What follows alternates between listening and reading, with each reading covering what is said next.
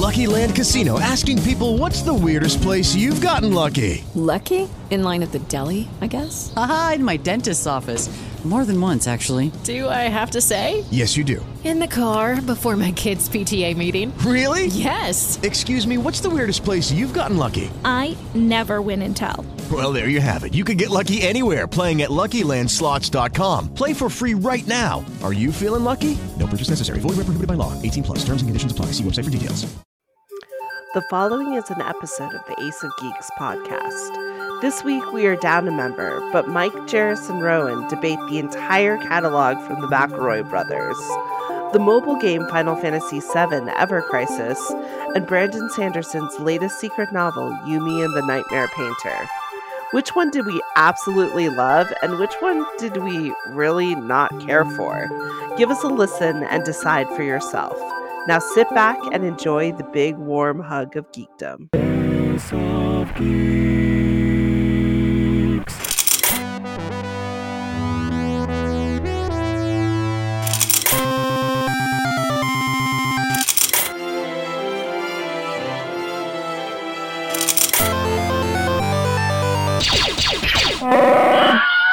Hello, everyone, and welcome to the Ace of Geeks podcast. This is where three best friends talk about nerdy pieces of media they found this week, and then vote on one to become the Ace of Geeks of the week. Ooh, Mei-Ling is not here this week, three. But we three are here. Well, the three of us and all of Rowan's many voices. Yeah. Like that one. Audience, you must know, Rowan has been subjecting us to his soundboard for the last 10 minutes. And in the moment I made that joke, he decided to go to our pre-canned Baby Yoda instead. Yep. Beautiful. Sometimes that's just how it goes. I mean, I really do be like that sometimes. You can't argue with comedy. Did something... I mean, you can, but... Did something happen when I hit that button? Or did nothing happen? No, nothing happened. Nothing happened. Nothing Fascinating. Happened. We haven't discussed... Yep, there you are. You're back in Robot again. And then I hit... You are completely ununderstandable. Yeah. We will have to cut all of this out. Probably incomprehensible, too. Fascinating. Well... Then you will all be spared the fantastic effects of my microphone. So my name is Mike Fadeb. I am one of your hosts. Who else we got here today? My name is Jarris Margopoulos. I am another host. And my name is... But you can call me Rowan. Well... the 10 listeners we had just reduced themselves to 5. Not dissimilar to the name we have to use for Rowan if we want to talk to him on social media. You're not wrong. You're not wrong. But am I wrong, Rowan? No. Excellent. All right, Excellent let's work. Get into it. Who wants to start with their thing? We shall roll a D3 to determine this. A D3. Which is just a D4 with, like, one of its dimensions excised from it in a quantum way. All right. 3 means Jarris goes first. All right. So today I would like to talk about the McElroys brothers. As discussed on this show many years ago, I went through a period of many years of simply not having the attention, time, or let's be honest, fully the interest to keep up with the many hundreds of episodes the hilarious and lovely McElroys brothers do. I kind of stopped listening to their Taz, the Adventure Zone podcast, after Balance, but as listeners will know, I went back to it. And going back to it, as well as getting, I'll say it now, better video game habits. I am no longer playing a game I'm addicted to, like Overwatch, because it's easy. I am now playing a game that I love, like Baldur's Gate 3, because it's hard. But I'm not here to talk to you about that. What I'm here to talk to you about is, playing through various video games such as BDG and nope, that's not it. Baldur's Gate 3. Brian David Gilbert? Yes, that's Brian right. David Gilbert 3. The third. And System Shock, the remake. I really got to enjoy games in which all the important like narrative information isn't directly dependent on audio, because they have really good there's like almost no story in System Shock. The story is entirely intellectual, really. And So one of those games that will make me feel stupid. there are definitely moments in this game where I had to get the help of a robot friend because even online guides were not smart enough to help me get through it. There was a chess puzzle. I'm not good at chess. Chess is hard. Yeah. Yeah. But Baldur's Gate 3 has really good subtitles. And so I have gone back for a while now of just listening to every recent McElroy My Brother and Me, just listening to them backwards, which I find kind of entertaining. It's like being a time traveler. Oh, you meant listening to them in reverse chronological order, not No, turning it on and backwards and listening to it. I turn it on and babackwards and listen. Paul is dead. Justin killed him. No, Justin would never. Griffin would. Yeah, probably. And I have to say, my problem was simply before that I lacked time, because it just takes time. Mm-hmm. Almost nothing that they tell you requires you to think a lot until they start talking about something that pulls you into a line of like imagination, by which you're like, someone's got to have animated this online. And as it turns out, yes, someone animated this always have. online. They are delightful. They are charming. And now that I'm listening to a lot more of them, I'm starting to pick up on some of the patterns. I hate to call youngest brother out here, but Griffin has major younger brother things to prove. He is the least generous in improvisation, and the most adamant of his own talent, which I will say deserved. But come on, help a brother out. Literally, you're doing this with your brother. Help Travis out. Poor Travis. Come on, your job is not to punk on Travis. He is actually quite creative. You should give him a chance. I also really am enjoying the live shows, and I just love their connection with their fans. I've been to one or two live shows myself. I really enjoy it. They have this thing where they swear up and down in the beginning, you should not take this advice. But if you listen to their advice and you're not thinking about it directly as I should follow these instructions, they're often talking about thoughtful stuff that will make you reflect upon the crux of whatever is going on in this situation, which I really enjoy. Look at this podcast. I love hearing people talk about, okay, but what makes this emotional situation work? Or why is this funny? Oh God, now that I've opened the engine of the joke, it isn't funny anymore. I love that. I love it. Nothing that Jarrus loves more than a little nasal gazing. Yeah. Did you say nasal gazing? Nasal gazing? You don't need a mirror for that. I got this makeup mirror. I'm leaning it downward, so I could be like, is there a troll in there? I mean, nasal gazing is just what you do when you're surrounded by people who insist on like putting their nose up at you like they're better than you. Yeah. Where you try and give them the old eye-to-eye snare, but it just goes eye to nostril. That is one of the most Terry Pratchett situations we've come up with in the last 5 minutes. I have to say, hey, how do you teach a Kleenex how to dance? I don't know. You put a little boogie in it. Oh. Rowan, you should adopt. You could be a dad with that kind of humor. I like listening about their families. Sometimes I poke my head into schmanners or something like that, but I tried doing the doctoring one, but it's horrifying and I can't. Yes, it sure is. They just go into this thing. I'm like, oh, I know too much about this. Oh, they're getting into what makes it horrible. I've got to turn this off. I got to stop thinking about this. I haven't really gotten into Schmanners or Sawbones, but I will say Schmanners has such a banging theme song that I made it my ringtone for a while.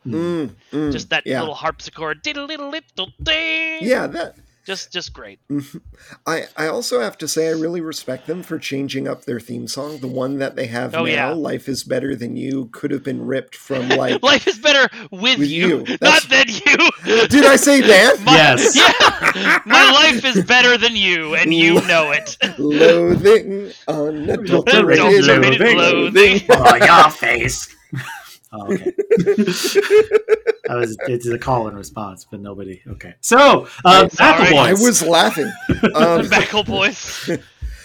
They're quite charming. They have good chemistry between them, which I have to say is the more I listen to them, the harder and harder it is to believe that they're related, and the easier it is, because I almost never hear siblings talk that way, and they talk in a way that only the McElroy brothers have discovered Are not experts. Sorry, please continue. a new form of sibling relationship and rivalry that is, dare I say, profitable. I mean, that's demonstrably true. Yes. Yeah. pretty profitable. Yeah. You could profit a lot off it. And they do, including with their fun little live streams where they all play Mario together, with one of them controlling the left and right, one of them controlling jump, and one of them controlling run.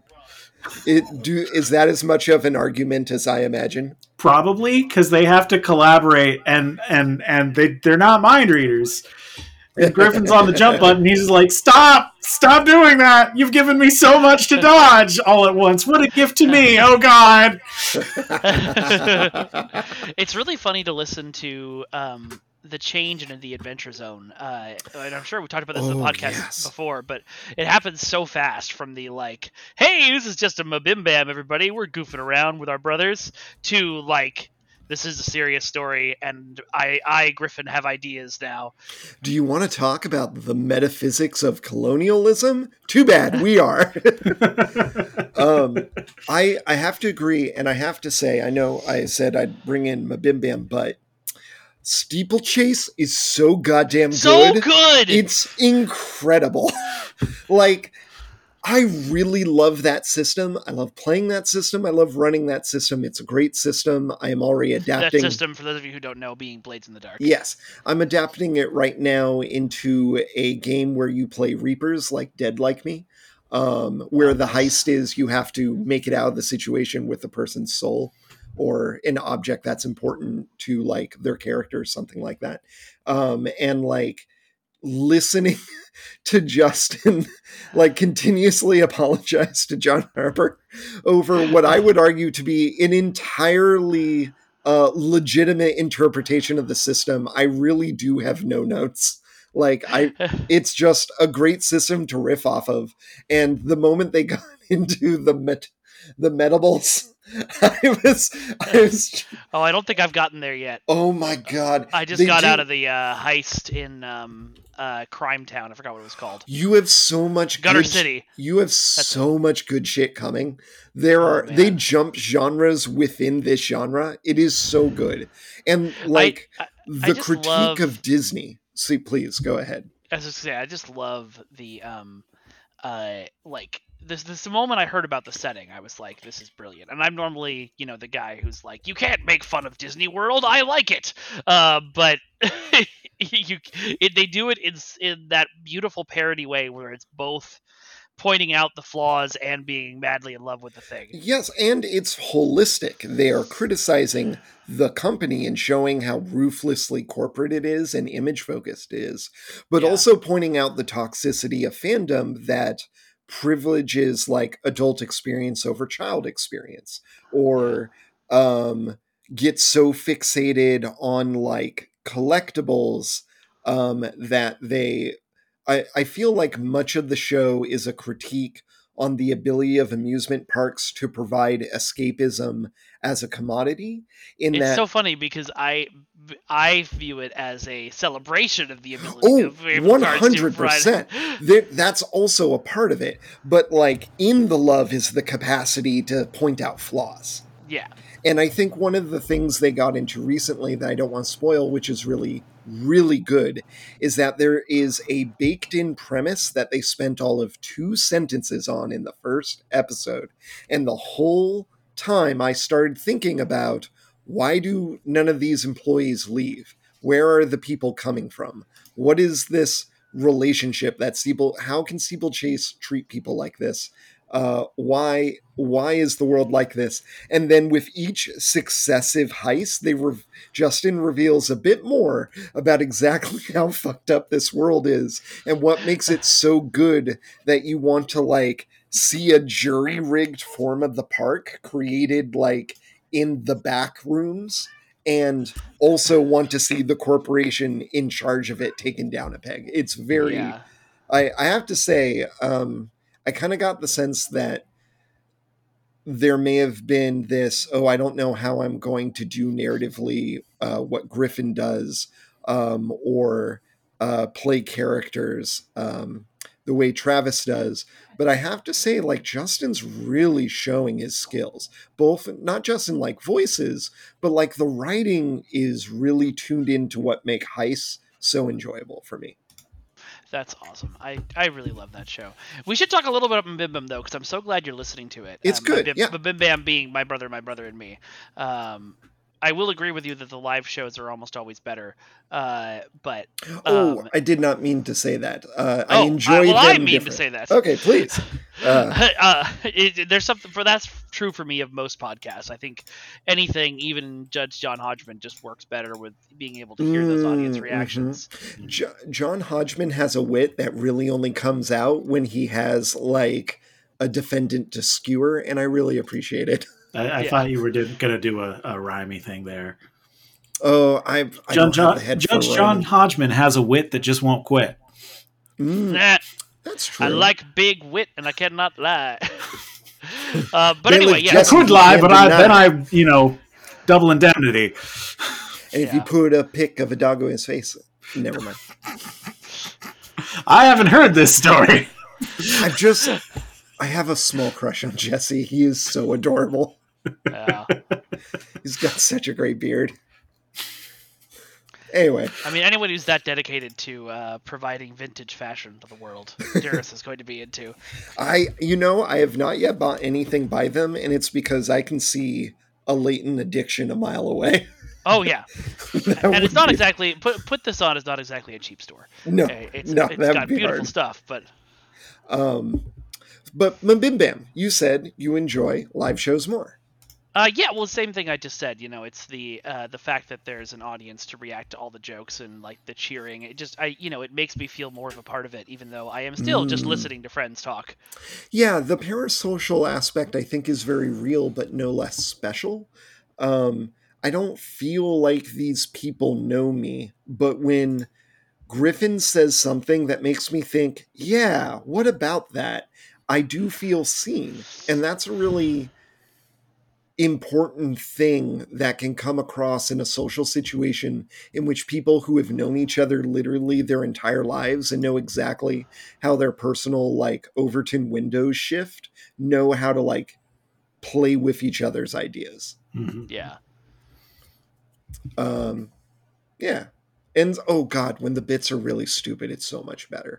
Yes. I love it when they're simple. Like there was this thing I listened to recently in which one brother just ragged on the other for how terrible a bit was and was like, and I don't get enough attention and it should be me. I brought in a brand new bit and we should be doing that instead. And so they go with it and it's literally the same bit. I was great. Laughing for so long. And the other two are like enjoying and be like, okay. It was, yeah. Oh, fuck. Fabulous. They give me something to aspire to in comedy, but I will not admit to being as trained as having been raised by the incredible thaumaturge Clint McElroy. Yes. I feel like there's got to be a way to make a thaumaturge pun out of like joke. Like, I said thaumaturge instead of dramaturge. I mean, I can believe Clint has mystical powers. he certainly acts like it. Yeah. I stayed up way too late last night doing thaumaturgy. I'm sorry, audience. It's okay. It is. Some people might get mad at the association of what the Mackle boys and their Mackle father do as wonderworking, as overstating it, but I don't think it is, because it is genuinely like, that's not an easy thing to do. It is wondrous and amazing to behold and get to partake in, and if you've ever tried to do it, it ain't easy. No. Getting it to work as often as they do is a wonder. They are professionals, and I'm very happy that I can get as much quality content from them for free. I have not yet. When I get my next job, I'm going to buy new Patreons and similar. Oh, yeah. But I mean, freaking just John, every single Patreon exclusive Judge Hodgman talks about doing just sounds earth-shatteringly incredible. I just want to listen to him and Richard Kind talk. That would be so good. But that's on my to-do. And that's what I wanted to bring to you folks. The McElroy family, represented in the brothers and Mabim Bam, but not limited to them in any way. Yeah. All right. So I have already rolled the D2 to divide between me and Rowan. Wait, no, that was the wrong one. That's the one that I meant. It's you, Rowan! Yay! /S. Okay, so that was very Macho Man. That was just a lot of like sarcasm, brother. Listen here. Sit your butt down and open those ear holes, because I'm here to serve you up a hot new thing called Final Fantasy VII Ever Crisis on the phone. So Rowan, editor, turn that Rowan one down. doesn't try to do Macho Man. Yeah, but Rowan doesn't try to do Macho Man. He gets Macho Man. When Rowan tries to do Macho Man, he gets, "Hey kids, who lives in a pineapple under the sea?" Macho Man Randy Savage. Covered in yellow and porous. Oh my god, can I tell you the dumbest thing? I think I heard of this. I don't think, there's no way I came up with this. Oh my god, okay. I think maybe I did come up with this. No.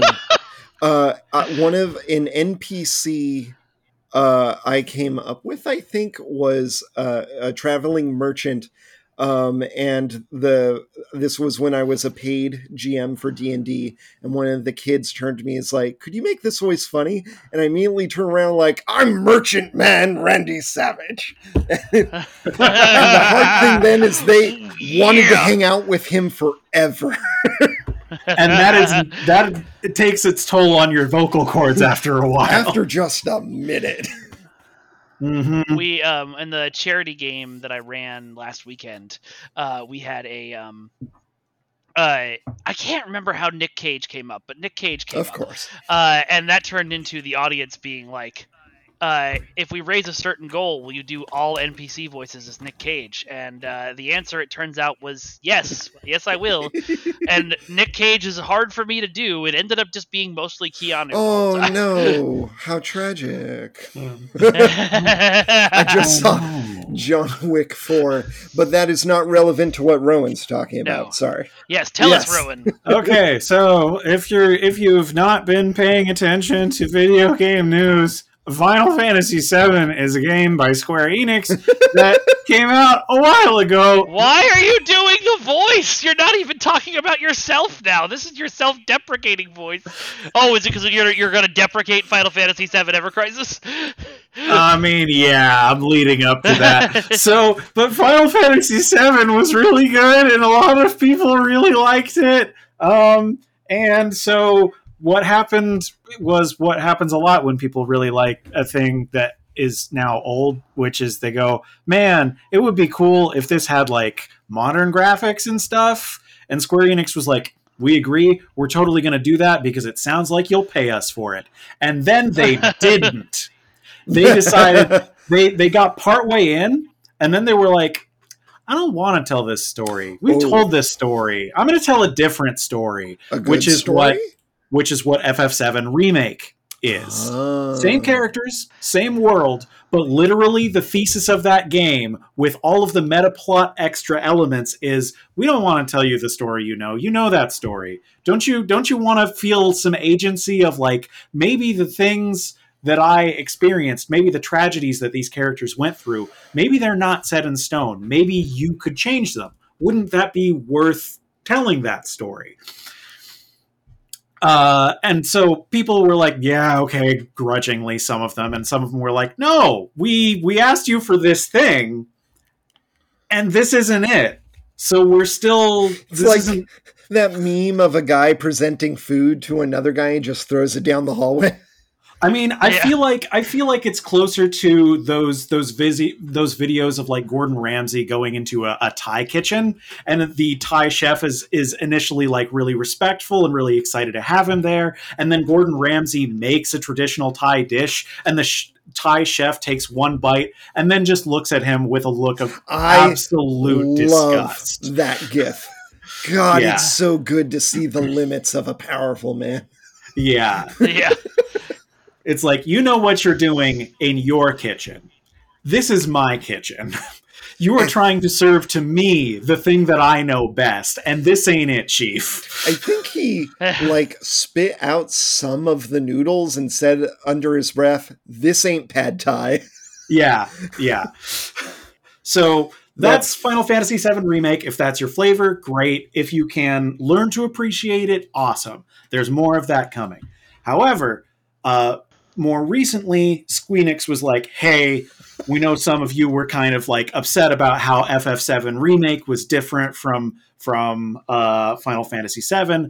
We're going to do a lower effort, but still upgraded to a modern kind of simplified, like polygonal graphics kind of thing. Remake of the original Final Fantasy VII. And we were like, sweet, we're finally getting a version of what we asked for. And that's Final Fantasy Ever Crisis, which, again, is not what we asked for because it is a Genshin Impact clone. Oh no! Oh. Yeah.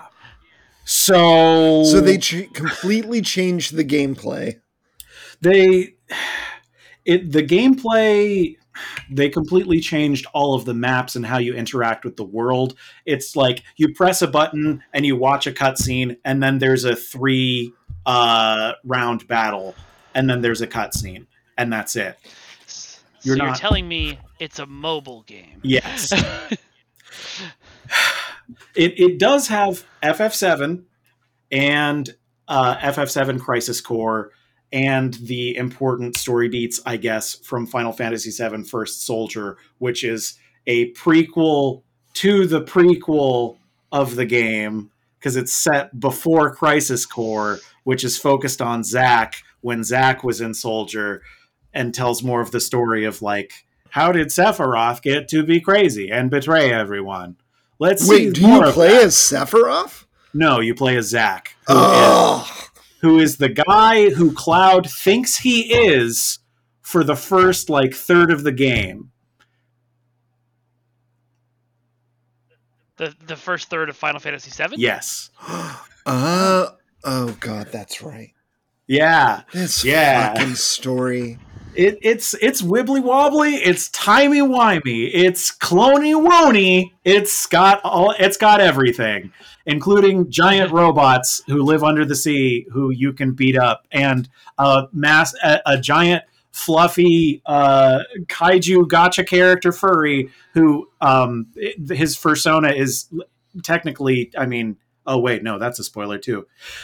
Well, one of the limit breaks is you can gamble to immediately win a fight. So, you know, it does have everything. I have to say, I'm into that.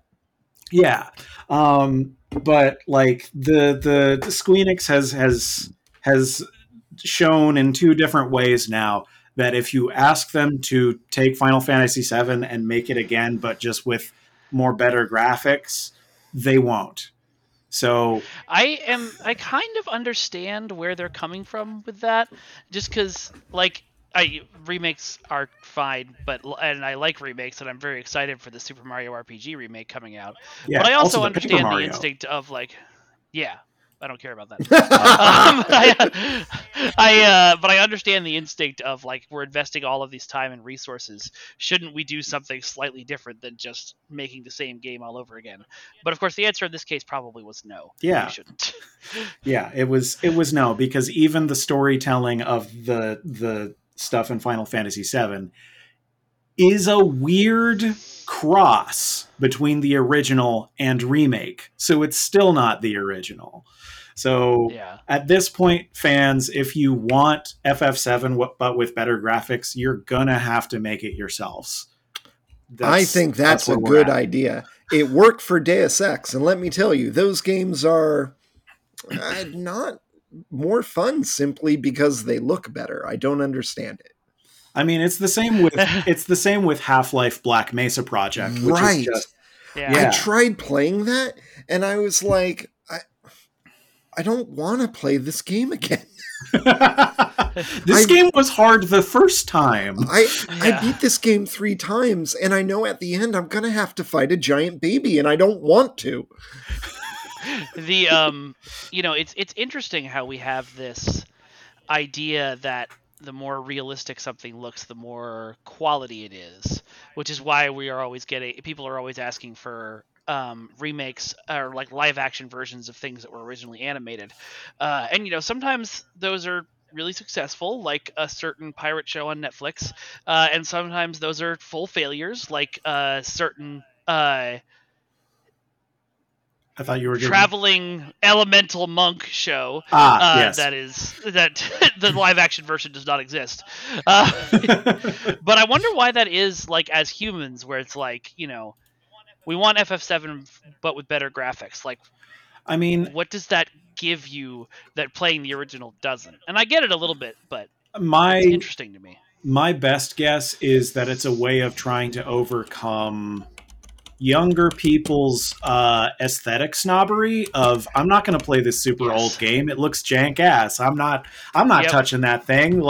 What even is anything? I don't. I won't watch this really good story because it's a cartoon. I'm an adult. I don't watch cartoons. I'm not going to watch original Dragon Ball when the new spin-off of Dragon Ball exists that is similar but also different.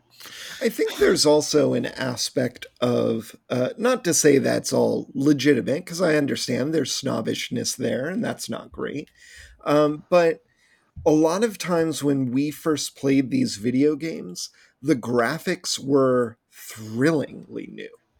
And that is not an experience that we can give to any newer generation because their expectations have adapted to what's on offer now. Yeah. The other thing is, the more people make new games with older style graphics, the more it demonstrates that that newness can be approached from the other direction. This is now refreshing. Yeah. Yeah. And I'm just thinking about, it's graphical style aesthetic is a thing I think about a lot after having played Disgaea 5 and 6.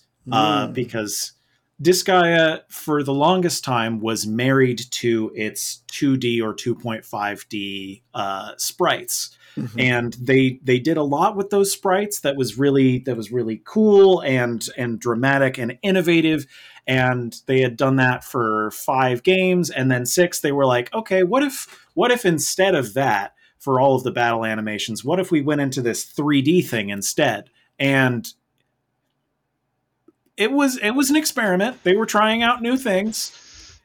It was very clear from the jump that they were trying something new that they did not have as much experience in, and that took something out of it for me. But also I was playing it on Switch, and the Switch hardware is not built for the graphical intensity of a lot of the Disgaea battle animation stuff anyway.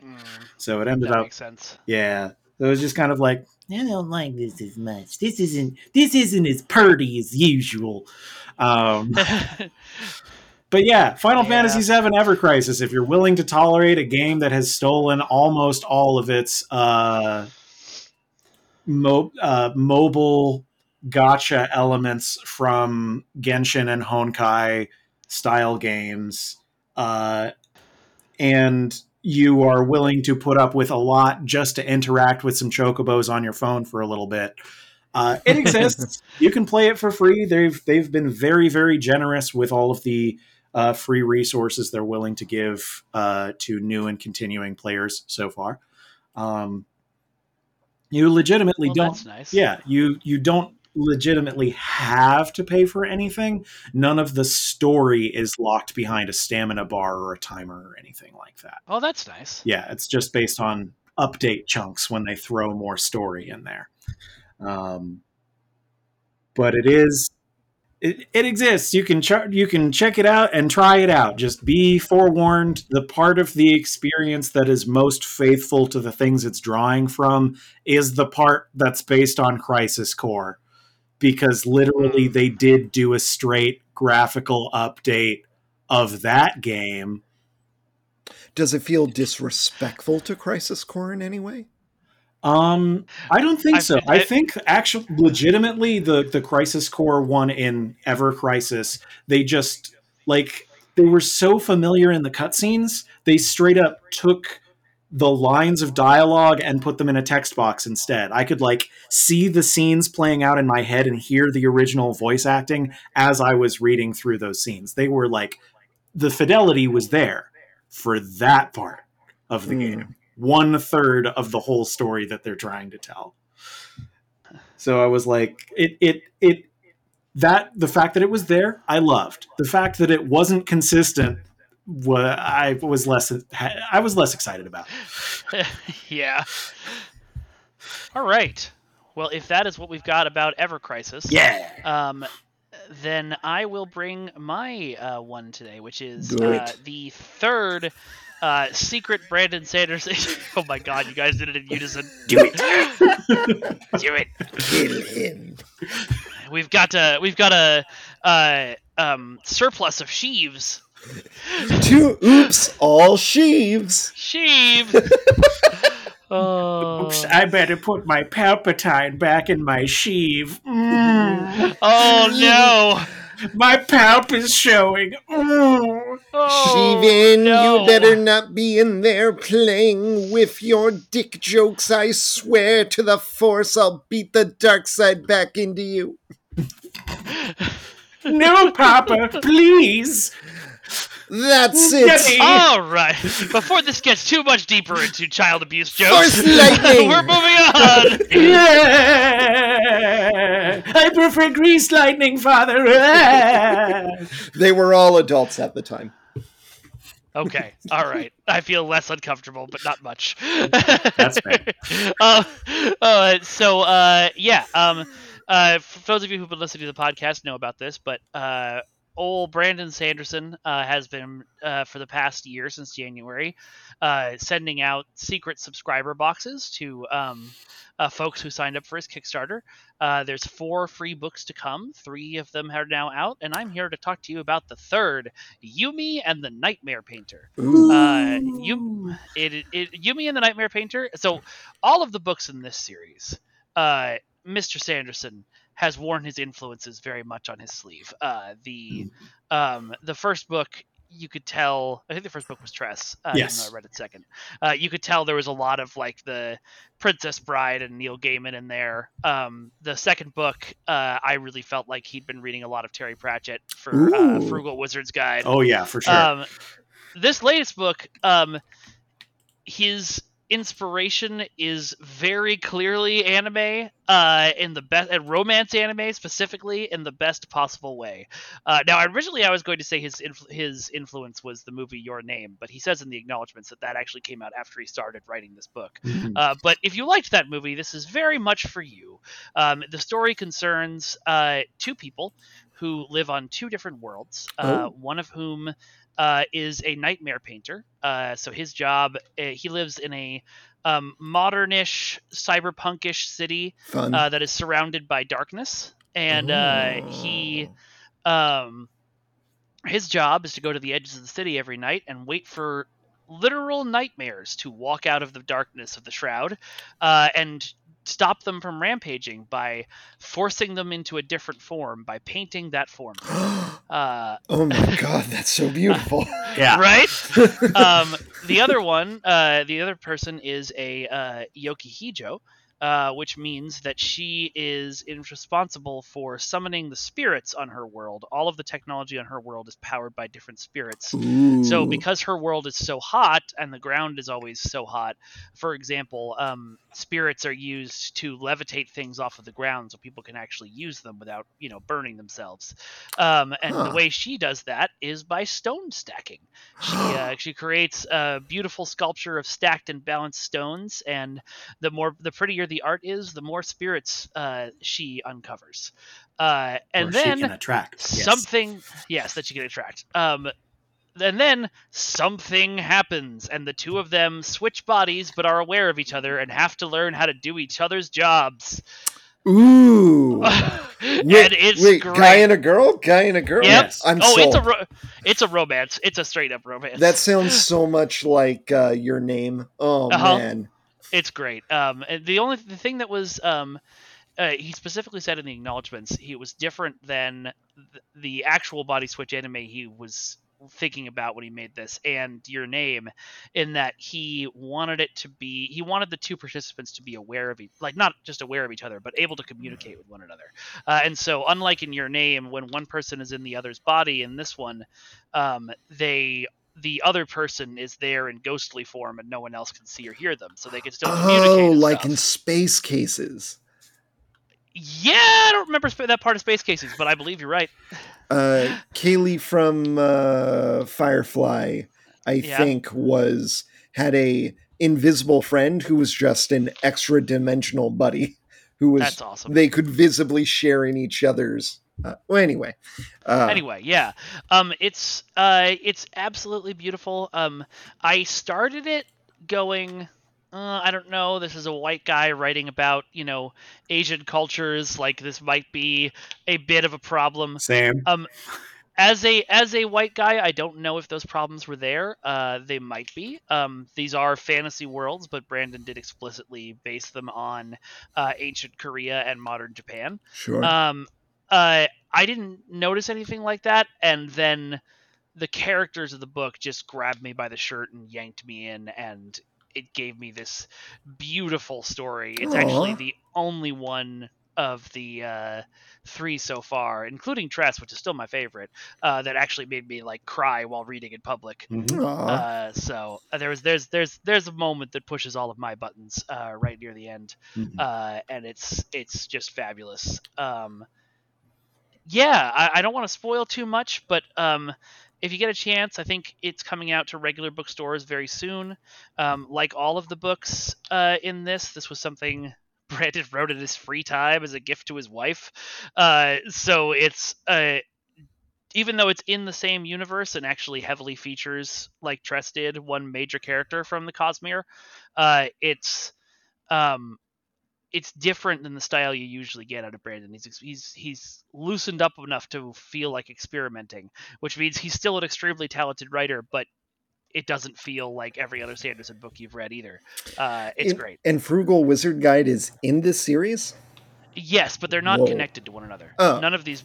Tress and Yumi are connected to each other by Wait, the loosest are they of strings. not connected to each other in the way the vast majority of Sanderson books are not connected to each other? So here's the deal. Everything in Sanderson is connected to each other. Everything that in Sanderson that is connected to each other is called a Cosmere book. It takes place in the Cosmere, which is where all these things are. Tress and Yumi are both Cosmere books. Frugal Wizard's Guide, some of his other books, is not a Cosmere book. It takes place in a different universe that has no connections to the Cosmere as a whole. Yeah. Okay. Jairus is like, I don't believe you. No, I really don't. Because I love otherwise- conspiracy theory, and it has not steered me wrong in Branderson's books. So Branderson? Wait, Branderson? That's what I said. So the primary issue with the idea that Frugal Wizard's Guide is part of the Cosmere is that would make Earth part of the Cosmere. Which would then make Brandon Sanderson part of the Cosmere. Exactly. Now, let me show you my wall. I mean, by Marvel rules, yes, that would make sense. But yeah. She-Hulk punches her way out of the book. You the Thing. You will meet God. Picture of Steve Ditko.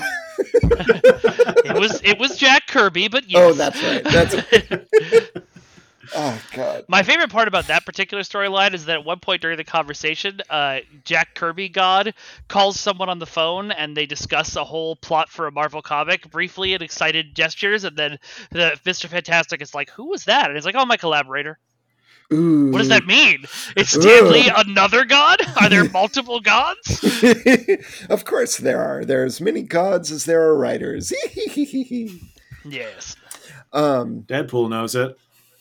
It's true. I do need to get going in the next 18 minutes. So let's debate. Why do I win? Because you're right. But the McElroy brothers aren't in any of those books. That's true. Well, unless your theory is correct, and shit! the Cosmere, and then McElroy brothers are in all of them. In order to argue my theory, I have to vote for Mike. I've been out.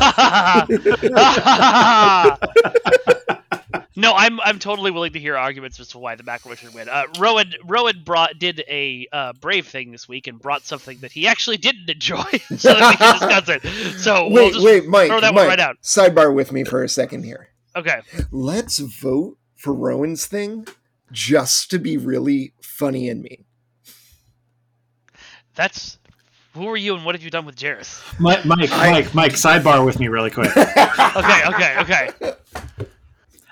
Let's not vote for the thing that I brought. Because Mike, sidebar with me really quick. Let's vote for Yumi the Nightmare Painter. Cheers, sidebar. All right, let's sidebar. I think so. I'm already planning with Mike to betray you. So to betray Mike, let's vote for Mike's thing. Sounds good. Sounds like a plan. Okay, great. Okay. All right, Mike, here's why you're wrong. Brandon Sanderson, or Branderson, as I affectionately call him, or B-Money, as he called himself on the stream after all the Kickstarter money came in. That's right. Did he actually call himself B-Money? He came in blinged out with a laminated copy of like a $500 Magic the Gathering card and referred to himself as B-Money. That fucking nerd. I love it. I have so many friends who would have been so annoyed if they saw that. Anyway. My argument is Branderson recently had a kind of expose written about him in Wired magazine, in which the writer was simply mean, and also happens to be a genius whose ideas on occultism has changed the entire way I approach magic. And that's why I'm actually voting for you. Yeah. For you, me and the Nightmare Painter. Hey, you, me, and the Nightmare Painter, there's a brand gap there that somebody could fill. My Nightmare Painter, my struggling wizard, and me. Oh, man. Hey, Baldur's Gate. Woo! Okay. I knew we'd fit it back in here somehow. By the way, brief update. Mayling and I are now playing this together. Yes. She does not trust Gale as far as she can throw him. That's she fair. thinks he's a charlatan, but she fell hard for Will the moment she saw him. Okay, I have to say, Will is incredibly attractive in a way that Gale isn't until he opens his mouth. I just think it's funny because it's like, I don't trust Gale. He's like wheeling and dealing and scheming. And instead she's like, Will's not smart enough to think himself out of a bag of rocks. Like, he won't betray us. Will certainly isn't lying to me about his entire fucking class. Mei Ling was calling him the Druid until she learned his name, and then she was like, oh, is he like a sword mage? And then she went to level him up and went, What? Oh, I wish Mei Ling was here to defend her incredible choices. I mean, clearly, the woman married me. Of course, she's going to be seduced by a man with a sword who's like, "Ha I'm a hero." Yes, a man with a sword, and let's face it, a fabulous beard. Yeah. Wait, Yeah. no, that's Will. Oh wait, No, I mean Yes, that's Will. Gale. Wait, what? Wait, Gail has the beard. Will Yeah, has I'm getting the, them crossed up. I'm getting them crossed up. one of my friends who will rename nameless and gay, argue while we were discussing who the most attractive members of the party were, pointed something out, which is that Will's punishment in being turned into a spoiler is really only a punishment in that it aesthetically is difficult to like grok, like it would be hard for him to wear the same clothes all the time. And in my mind, I'm like, total upgrade, dude. Also, this is the most Greek tragedy thing to ever happen. You hated someone like this, and now you're like someone like that. Take the W, man. You just went on a spiritual journey. I will help you fight your enemy. Don't worry. I think he does mention that after what happens, that he's got spikes in some uncomfortable places that you don't want to know about. Okay. I do want to know about them. Before we wrap up, are you folks in Act 3 yet? No, I'm still technically in Act 1 because I explore everything. So it's exhausting sometimes. I'm still in Act 1 of Diablo 4. I don't have Baldur's Gate. Right, I forgot about that. Yes, of course. Right. Let us, for officiality's sake, form the vote. Rowan, what is your vote? I vote for you, me, and the Nightmare Painter. I also vote for Branderson's works. All right, I will also vote for Final Fantasy VII. Oh! Yumi and the Nightmare Painter.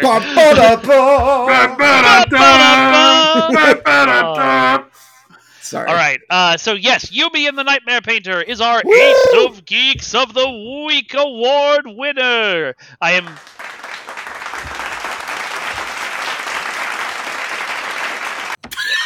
100% certain that Sanderson will show up and pick up his prize in person. We'll await you here, Sanderson. We've met him before. That's true. Yeah. All right. We are the Ace of Geeks. If you like this show, you might like the other two podcasts on our network.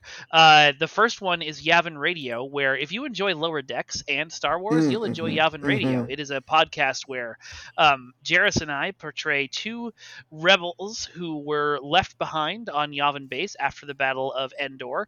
I know you're going to think, oh, don't you mean after the Battle of Yavin? I don't. Listen to the show. And we interview all the crazy characters that are still around the base, and it's a very, very funny show. Rowan, what's Edge of Reality? Edge of Reality is our de jour tabletop role-playing actual play experience. Our first season, we have Kids on Brooms. I run for Mike, Mei Ling, and Jarrus in a American Institution of Magical Learning as they run about being all teenage and hormonal and wandy and stuff and getting into hijinks and scrapes and first dates that get complicated when wands come out and you know how it is. Don't whip out your wand on a first date. Not good manners. Definitely don't be brandishing it or waxing it under the table during the date. No, not at all. And then for our second season, we have Kids at a Magic School, this time run by Mei Ling, who ran me, Mike, and Jarrus through Candlekeep in a slightly altered essay contest, gets kids into the keep to go on mystery-solving adventures together. We almost get defeated by this low-level module, monster. Both physically and intellectually. I mean, if you're looking for inspiration for how you as the DM can pummel your party with a steel chair in the first encounter, definitely check out our second season. It will give you ideas. there was a podcast or a YouTube video I was watching recently where they were they had a certain challenge rating and they had to draft the scariest monsters in that challenge rating, and a certain bookcase makes an appearance. Oh, okay. Yeah. Oh my god, that fucking thing. It was bad. That was not a that was upsetting. Hey, people hire professional movers for a goddamn reason. And not wizard students. When your furniture requires consent to be moved, moving gets more complicated. It sure does. Yeah. You can find us on the internet. If you go to aceofgeeks.net, all of our shows are there. And you can also find us on Twitter at Ace of Geeks. We're on Facebook at The Ace of Geeks. And that's about it. And we have a Discord. It's in the show notes, and you should definitely join it. It's a fun place where a small group of cool nerds hangs out. And you could make it a larger group of cool nerds. Yeah! My name's Mike Fadum. I've been one of your hosts today. You can find me on Twitter at Vengeance God, on Instagram at Broken Infinity Films, on Blue Sky at Vengeance God, and on TikTok at Vengeance God 2. If you are listening to this episode and you live in the Los Angeles area, on October 21st, you can come to Burbank and see the League of Swords live. This is my show that combines pro wrestling and sword fights with a 90s Mortal Kombat veneer over the top. I think you're going to enjoy it if you enjoy this show. Please come out and check it out. Tickets aren't on sale yet, but if you go to leagueofswords.com and keep checking back there, or sign up for our mailing list, you'll get notified when it goes live. Jairus, go. Hi, my name's Jairus Maragopoulos, and I haven't written anything new about spirituality or magic in a little bit, so instead of telling you about that blog, I'm going to say, if you want to email us, just follow the sound of my voice. ACEOFGEEKSPODCASTING@gmail.com. That's Ace of Geeks Podcasting at gmail.com. And I will absolutely let you folks know the soon that I publish something new. I am working on a number of stuff. It's just long. Mm-hmm. Rowan, go. Hi, I'm Rowan, also known on the internet as mentioned earlier as... and I have There go the last 5 listeners. And I have a SoundCloud link that has a lot of cyberpunky video gamey deets and doots that I've made over the last few years that you can listen to in a playlist. However, if you want to listen to some of the most recent stuff that I've put that I've made, that stuff is in the Discord and the Discord alone. So one more reason to come on in and check things out if what you hear in there is interesting to you. Hell yes. Hell yeah. And that's everybody. All right, and that's the show. So, folks, thank you so much for tuning in. We hope to hear from you next week. We hope you will send us anything. Communicate. We'd love to hear from you. Please. We're shouting into the void here. But we will leave you the way that we always do. Hello, welcome to the Ace of Geeks Podcast. That was an Ace of Geeks podcast. Hello and welcome. Hey guys, it is Ryan. I'm not sure if you know this about me, but I'm a bit of a fun fanatic when I can. I like to work, but I like fun too. It's a thing. And now the truth is out there. I can tell you about my favorite place to have fun. Chumba Casino. They have hundreds of social casino style games to choose from with new games released each week. You can play for free anytime, anywhere. And each day brings a new chance to collect daily bonuses. So join me in the fun. Sign up now at ChumbaCasino.com. No purchase necessary. VGW Group. Void where prohibited by law. See terms and conditions. 18+.